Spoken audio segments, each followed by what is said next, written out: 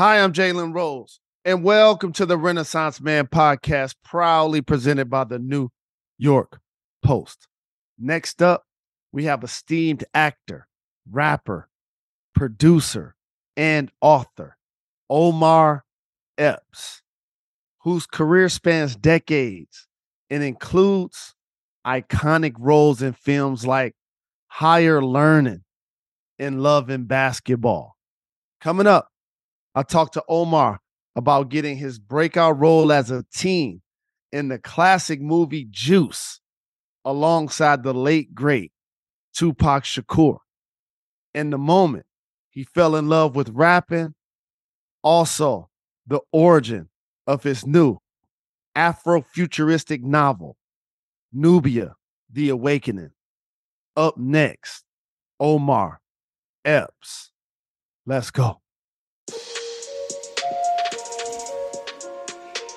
Hi, I'm Jalen Rose, and welcome to the Renaissance Man podcast, proudly presented by the New York Post, a show where we cover trends in fashion, entertainment, current events, and everything in between. Download the podcast, refer a friend, a family member, leave a 5-star rating. This week's theme is Rise and Grind. Let me give you some behind the scenes as to what it actually takes to be a Renaissance man. It's a lot of hard work, 24/7, 365. If you don't work, then you can't eat. Hosting 2 podcasts, writing a column, doing multiple shows on ESPN, doing Jalen and Jacoby Monday through Friday, constantly reinventing myself over and over again. It's an actual constant workout. And I wouldn't have it any other way. You know why? Because I love what I do. But one of the many keys to success is putting in the time, doing the work. And newsflash, you can't fake the work or cut corners if you want to truly be great and keep that greatness. That's why I'm always interested in talking to guests on this podcast about the ways that they've actually outworked their competition to get where they are. Everyone has their own process. But with that being said, I want to make it clear. I'm not here to promote burnout or working yourself to death or into the ground. To be successful means you have to be successful in all areas of your life, including your ability to manage your time and workload. Hard work alone with no direction will not cut it. Showing up for the gym, but you got to make sure your battery's recharged. Got to get a good night's sleep. You got to eat right. Prioritize your time so that you can hit the goals you want to achieve each day without any distractions. Remember, don't just work harder, work smarter. And guess what? You will see the results. My next guest is all about how to balance art and a bit of healthy competition. Omar Epps is a talented multi-hyphenate who puts in the effort each day while using his platform to speak truth in the causes that matter to him. Coming up, I talked to Omar Epps about what it was like to be 17 years of age and have Cindy Haran of En Vogue as a love interest in his first movie, and how he looks back at the beautiful sadness in the 1995 film Higher Learning, and the ways he hopes to inspire the next generation of young people with his new book. Up next, Omar Epps.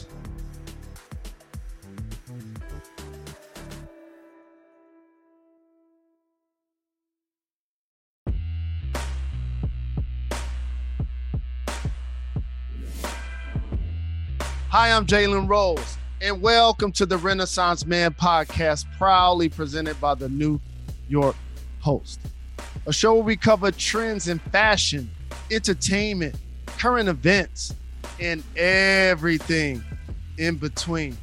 My next guest is a legendary actor, rapper, and producer who's known for so many classic roles.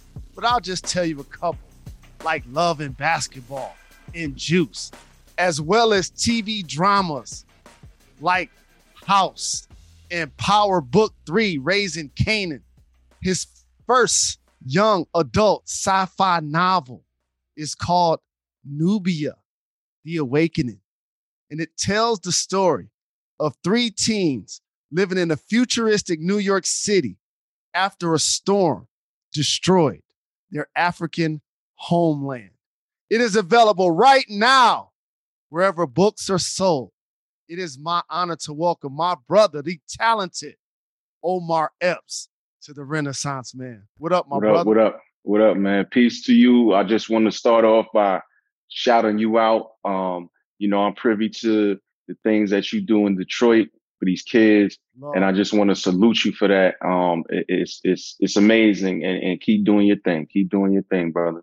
Thanks a lot. I'm inspired by you as well, my brother. I appreciate the love, and I wanted to ask you, how did growing up in Brooklyn shape you and the trajectory of your life? Brooklyn is everything to me. I grew up in a rough environment, but I had a lot of good people around me, not just family members, but friends. My old heads, as we like to call them, they always looked out. They always wanted the best for us. And so I was very young when I started in this business. I did juice when I was 17 years old. So early on, they saw that I had something different. And so they kept me out the streets, they like, nah, you ain't coming over here. Like, go do that other thing. You good at that. You know what I mean? And that combined with, my mother's influence in terms of, she gave me a sense of value early on, a sense of, worthiness early on. So, like for me, I'm not knocking nobody because everybody has different circumstances. But in my particular case, like selling drugs or something like that was whack because it was easy. That's what everybody doing, Right. and I understood the domino effect of how that could ripple through the community. So I always had a sense of responsibility to the community as well. And, by the blessings, I was able to get on my purpose early. And your purpose has entertained us for decades now. When did you know you wanted to be in entertainment? I never, that's a great question. I never thought about it in that way. It was just like, my grandmother was an artist. My grandfather was an artist. Like, my thing actually came from writing. Like I used to write poetry and short stories and things of that nature. Obviously I used to rap and, so it was constantly trying to figure that out. And then acting became an extension of that expression. Because I found out it was just, it's about expression, right? And I was able to have still having a good run at that, but it was like, okay, I need to write the words and that because I have things that I want to say and put out there into the world for these young people, the same way that people came before me did for me. You know what I'm saying? Whether it's the James Baldwins or the Maya Angelou's or the Langston Hughes, like these things inspired me when I saw Sidney Poitier when I was a kid. The elegance, the grace, the power, I wanted to emulate that. So hopefully I'm laying a trail of breadcrumbs for the younger ones that come after me, after us, that they can latch onto and be inspired by. You just named some iconic human beings, which now lends me to ask you the question because you named 3 or 4 of them. Who are your favorite 5 as it relates to poetry of all time? Oh, wow. That's a great question. And that's a long list because for me, we can go from Plato and Socrates to Rumi. Like it's a long list of it's all over the place. You know what I'm saying? Like, because I'm a seeker of information. But I think that everyone as an individual has poetry within them. It just comes out in different forms, and that's why I talk to these young kids about, like, find your purpose, and then sink into it and dedicate your life to that. Like, and a lot of people ask me, like, oh, did you ever think you'd be here? And I'm like, yeah, because no doubt. you know No what I'm doubt. saying? I dedicated my life to Yes. this. Like, and you have to see it. I saw this when I was a 10-year-old kid. Pretty much like you, the things that you've accomplished in your career, as an athlete. Come on, dog. You in the gym. You really No doing doubt. that. No doubt. You can't, and that's what I stress to the kids the most, is you can't fake the work. Can't. You can, once you believe, once you this, and if you have a somewhat of a good support system, that's all great. But then it's up to you to actually do the work. So when everybody sleep, I'm up working on my craft, whatever that thing is. You see what I'm saying? And also being a multi-hyphen, like in entertainment and or in life, we're not allowed to just be one thing. Remember, we were young and they would say, so what do you want to be when you grow up? Now that's 100 things. Right. It's not just one. And you have to also spread your wings like you've done. You've done it in acting, in poetry. But I have to ask you, you're from Brooklyn. New York is the birthplace of hip hop. Yep. Tell me about when you fell in love with rap and when you wanted to rhyme. Oh, man. Well, I fell in love with rap. Really, honest. I mean, it was everywhere, but it's because of my aunts, my Aunt Jean and my Aunt Sarah. When they used to babysit me, and they, it's when we had the LPs. So that's like the big record. And, they be playing Sugar Hill Gang and all of that stuff, not babysitting me. And I'll be listening to these records, like, yo, I like that groove right there. Like, the Capona set with the 33s. You know what I'm talking about. And then it's like, so it just went from there. And because back then it wasn't readily available. They only played it on the radio at a certain time, which was real late, and I was a kid, but it was everywhere in terms of the culture. You know what I'm saying? Dudes was breakdancing in the street, or dudes would be rhyming on the corner and, having battles and stuff like that. So I just took to it because the essence of it was Black and brown culture and just culture, period.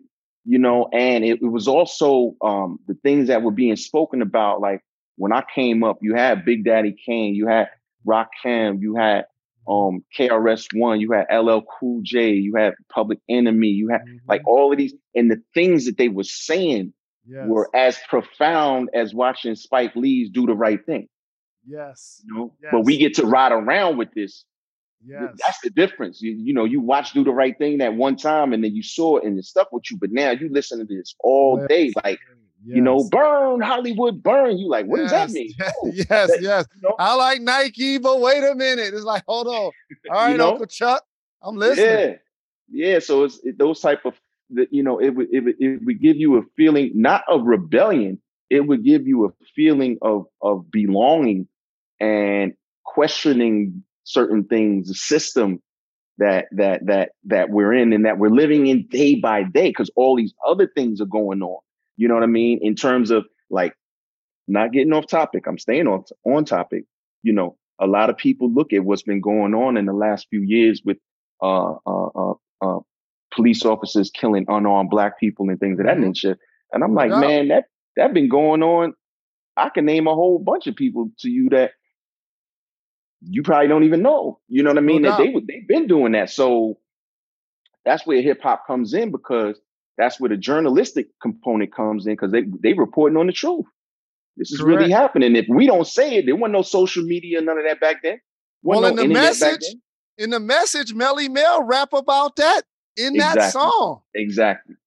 Broken glass everywhere. Like, start like that. And that's like, you walk outside and it is broken glass everywhere. Like, Yeah, man. What about the first role you recall doing that you were like, this acting thing, I could be something special at it? Well, All right, so this is a funny story. So when I was in junior high school, they had we were doing we kids in junior high school. They were doing a play. We were doing Grease, and it's not really auditions because everybody's kids, so it's kind of like a popularity contest or whatever. Who's cooler with this teacher, whatever. So I went up for the lead role, of course, and I didn't get it, and I was mad. And this one kid got it, and I was like, but he can't act. And so it just stuck with me because now the thing about me, Jay, is I'm different because I'm competitive. No By doubt. nature. No So I'm doubt. like, so that bothered me the rest of junior high school. No And doubt. I'm like, oh nah, they gonna see. They gonna see. And so then once I got into shout out to LAG, I went to Performing Arts High School and really got like real training and I found I just felt that my form of expression, my purpose was to be an actor, you know? And, but like I said, I always did the work and I started out so early that it was like I had the cheat code because a lot of times people say something, they say they doing the work, but they really not in the gym like that. Mm-hmm. And I live, breathe. That's why I could relate to the Mamba mentality and all of these things. I could relate to that because that's me. Mm-hmm. You know what I mean? It's almost No like you a doubt. psychopath, but That's what yo, it takes. that's what it takes. And so when I started off so early, and then obviously getting the blessings from above to have my first opportunity to do Juice and then dance with Tupac in my first movie, because he was all the way on the other coast doing the same thing in the Exactly. gym. In You the know what I gym. mean? And putting in Yes. that work. So when we got together, we was just we was all over the place with it, like, oh man. And then, it goes on to become the classic that it is. I gotta ask you about Shooting Juice. So you a teenager, Samuel L. Jackson, Queen Latifah, Yeah. Tupac, all in this movie, which is an all-time classic. Yeah. Tell me, what was it like when you received the news that you were gonna get the role, and what was it like working with Tupac? Man, I'll never forget that day because that day changed my life and also cemented the belief that I'd had in myself. So I'm at the crib, again, this before cell phones. So, I went through the audition process, all of that. And I'm at the crib, just dolo, and the phone rings. And it's Ernest Dickinson, who wrote and directed Juice. He said, hey man, how you doing? And you gotta keep in mind, I'm so young that I'm naive to the actual process of Hollywood. Mm-hmm. I'm just, when you that young, you just thinking it's gonna happen because I want it to happen. Correct. So I don't have any feelings of pressure or anxiety. Am I gonna get, I don't really care at that point. I'm like, yo, it's gonna be what it is. And he says, hey man, yeah, man, I got some really good news, man. And I said, yeah, what? He said, you got the role. And I was like, what? Yeah? He's like, yeah, man, you got the role. And I said, hey man, thank you, man. That's great, man. I didn't even know what that meant. Right. All I was thinking was, I'm gonna call Mom Dukes. Like, yo, Ma, I got the role. And she's like, I wanted you to go to college and be a lawyer. What role are you talking about and all this? And the process of filming with Pac was amazing, man. He was an incredible brother, truly, truly an incredible brother. And, at the time, he he was writing his first album. So he hadn't put out any music yet, but he was like, with Digital Underground at that point, but you had to really be a hip hop head to even know that. Like you might have saw him in the back of one of their videos or something like that. Around when I hang around with the underground. Yeah. So, but he was writing his first album and that was an incredible experience for me because this guy was literally doing that every day. We memorizing lines, we running lines together, and then he's sitting there, yo, listen to this. And he's spitting raps to me. But I didn't know he was recording his first album. I just thought he was spitting a rap to me. Right. So I'm like, some of them I was like, yo, that's dope. And then some of them I'm like, yeah. He was like, nah. And then, after the movie comes out, then because my story is strange. So you just mentioned Latifah. So at the time, I was in a singing group called Vision, and I was able to get two of them extra roles, like background roles on a set of Juice. And we was a 5-man group. So Latifah had this group. I remember their name too. No disrespect to them, but they was called Simple Pleasure. And she had just did a demo for them. So she kept playing the demo in her trailer. So I'll be walking by the trailer and I'm again, the competitiveness. So who am I to Queen Latifah? Shout out to you, sis. I love you. No doubt. And I'm like, I'm walking by, I'm like, yo, my group has smoked them. Like, you made a demo on them? And she's like, what? Like, who's this kid? And I was like, yo, trust me. So she was like, all right, well, tell them to come up here the next day. So I already had 2 on set. And I called the other 2, like, yo, y'all got to come up tomorrow. And we was filming up in Harlem. And this is a literal story. I wonder if La remembers this. She done been through so much in life and so many experiences. But right before the scene in Juice, where Q is in the when he's asking the manager to, yo, let me scratch at this, contest. It was right before we filmed that. And so we were in the staircase and everybody made it up there and we sung for her a cappella. She started crying. Tears. She was like, yo, y'all gotta let me work with y'all. Me and Shakan, we got a company that's a partner. Shout out to Shaq. Like, she's like, yo, y'all gotta let me work. So I'm saying all that to say, the next thing you know, after we wrap Juice, she's like, yo, I'm about to go on tour with Ziggy Marley and them. And I want y'all to sing background and can y'all dance? Wow. So it was crazy. So I filmed Juice. I end up on tour with Queen Latifah before the movie comes out. Dope. And then the movie comes out. You can't even make it up, man. And also, somebody who wrote that movie must have loved you because you got to have a love interest with Dawn from En Vogue. Oh, with Cindy, man. Now, let me tell you something, man. I'm sure you've experienced this in your life. That was surreal, man. No doubt. That was surreal. Because you got to remember, I'm 17 years old. No doubt. So somebody loves you. Yo, I got posters of En Vogue on my wall. No doubt. Whitney Houston, like everybody. And the next thing you know, a couple months later, they like, oh yeah, you got to kiss her. And I'm like, what? I don't even know how to kiss. Like, what? But shout out to her, man. She was gracious, and we had a great time, and really tried to explore those dynamics because it's some real stuff. You know what I mean? In terms of older woman, younger man in the hood, like this stuff go on, and I thought that was brave of Ernest Dickinson. It was so dope. It was brave of him to even broach that at that time. You know what I mean? Absolutely. And as I mentioned, you've been in so many classics. You got a book coming out. You're in multiple television shows. But I have to ask you something about higher learning. Yeah. So I played with Mahmoud Abdul Rauf, and he has a documentary coming out in 2023 on Showtime, and it talks about him taking his stance during the national anthem. And then years later, Colin Kaepernick took a knee before football games in the NFL. Did that remind you of what Fudge asked you in that movie about what would you do if the national anthem was being played? Because that's what it always reminded me of. Yo, that's a super, super great question.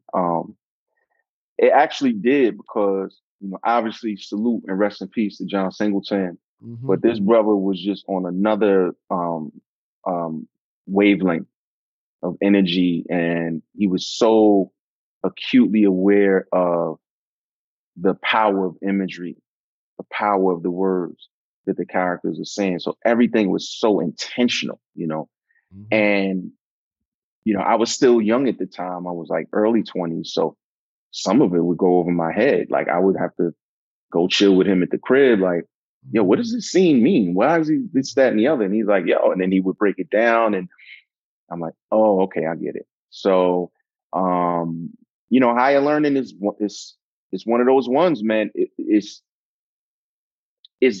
beautifully sad, if that makes sense. And I say that to say because it's a beautiful piece, but it's sad that like some of these same things are still going on. Now you go back to higher learning, Jake. Mm-hmm. Now, you know what the element nobody thinks about? School What? shooting. Ooh, yes, Remy. People don't Yes, think about that. Like, you yes, know what I'm saying? And now this stuff is hopefully yes, not becoming normalized. But I'm saying it's like it's yes. just a Great point. and they talking about that back then, talking about LGBT rights Yes, and things of that nature all yes, the way back then. You know? yes. But on the surface, it just looks like, oh, the crew of the black kids against the crew of the white kids. Mm-hmm. But it was so much deeper than that, man. And that's why I say beautifully sad. Absolutely. And also, again, so many classics. I could go on and on. And by the way, I just got to tell y'all, let me make sure I get the name of this book again. Nubia, The The Awakening. awakening. Make Yeah. sure you grab that right now. It's available wherever books are sold. I have to also ask you, because in the book, I noticed it hits so many themes like climate change, class conflict, and race. And as we had the higher learning conversation, this all makes sense. How you've come full circle as an adult. And so I have to ask, when did you become interested in looking at the future and alternate realities through a Black cultural lens? Wow, that's another great question, man. Hey, you good at this. Thank you, family. um, for me, I'm a creative, right? So I never think about a genre or a label, or I just follow the idea. And Nubia the Awakening, the origin idea that I had was one day I was, we live in a tumultuous world and things of that nature. And so one day I was like, what if love itself was illegal? Mm, And I just sat with that for weeks. Like, what would that, what? And then what if love was reborn through a 14-year-old kid who's an awkward teenager who doesn't know that he himself is love, you mm, know? And then I mm, started unraveling that and like I said, going down a rabbit hole. And so I never thought about it um actively, like I want to write like a young adult sci-fi thing. I just followed I followed the story, and I thought that putting it in the future, but keeping some of the themes of now would be that was the challenge, mm-hmm, right? Because as they say, the more things change, the more they stay the same, right? mm-hmm. So it Yep. was just like, okay, so when you talk about climate change, what does the geography of the world look like? Literally, Mm, it doesn't look like how it looks now.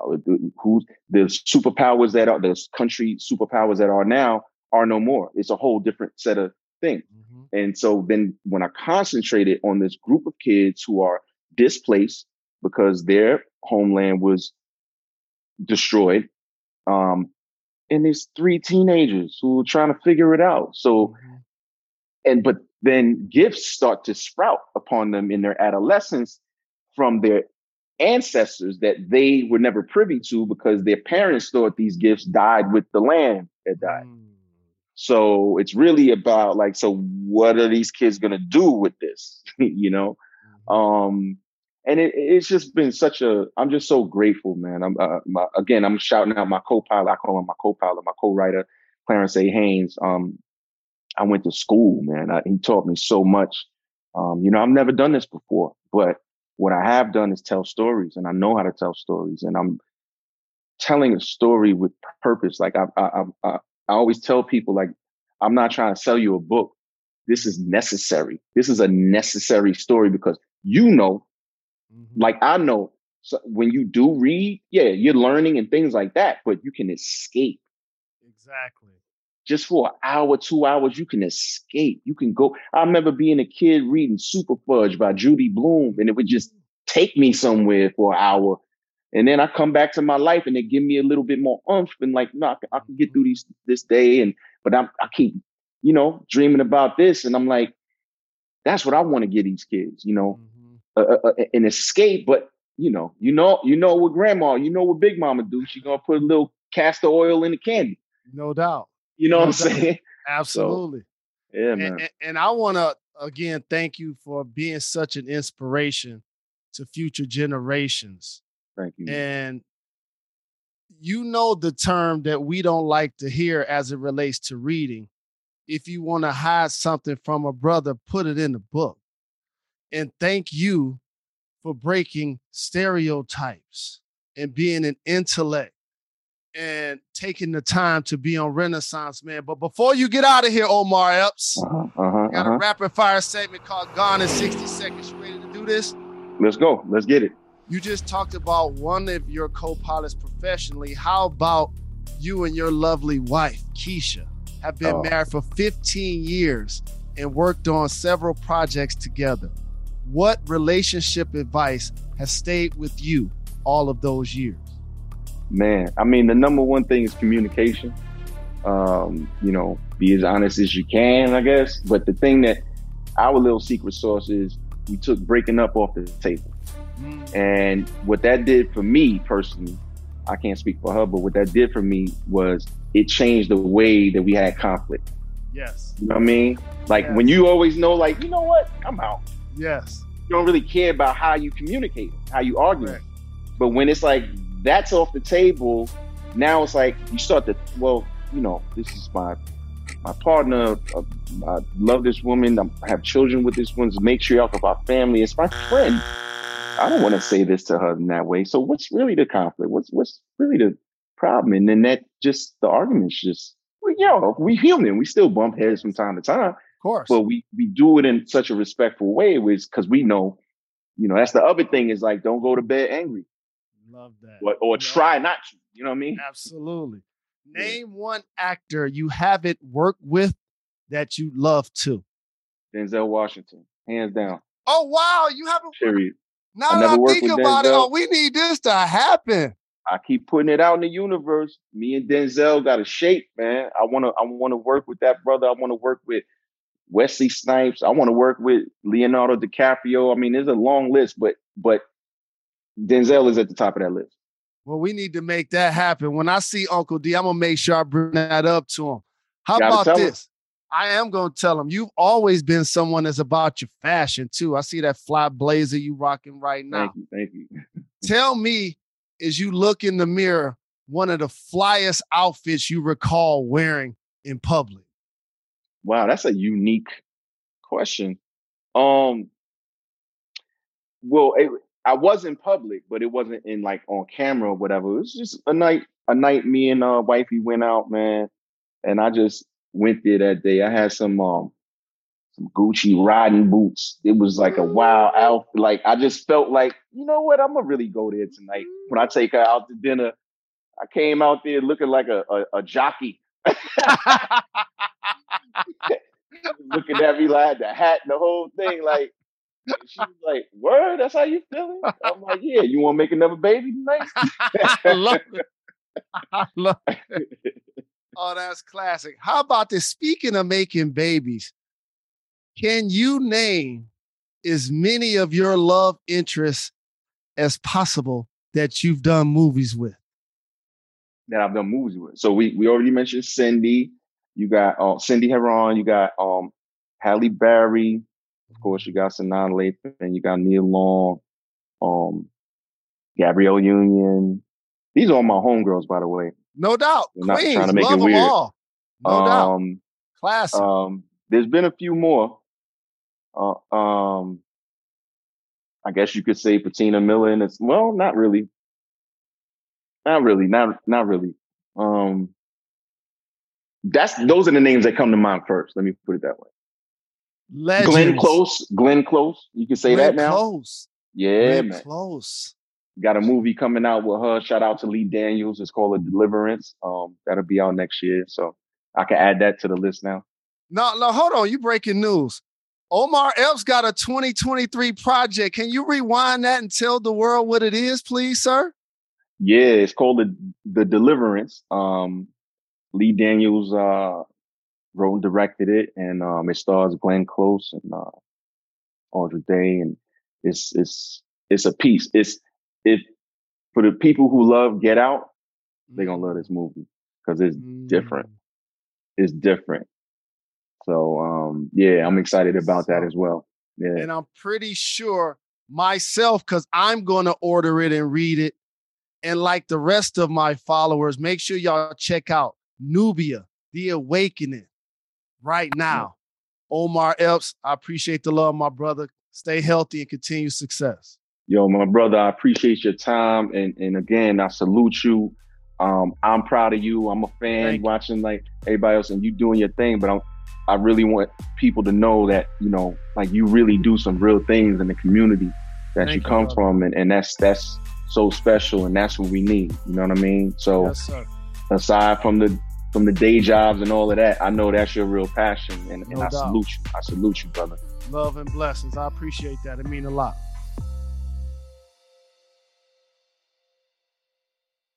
Last call. Last call.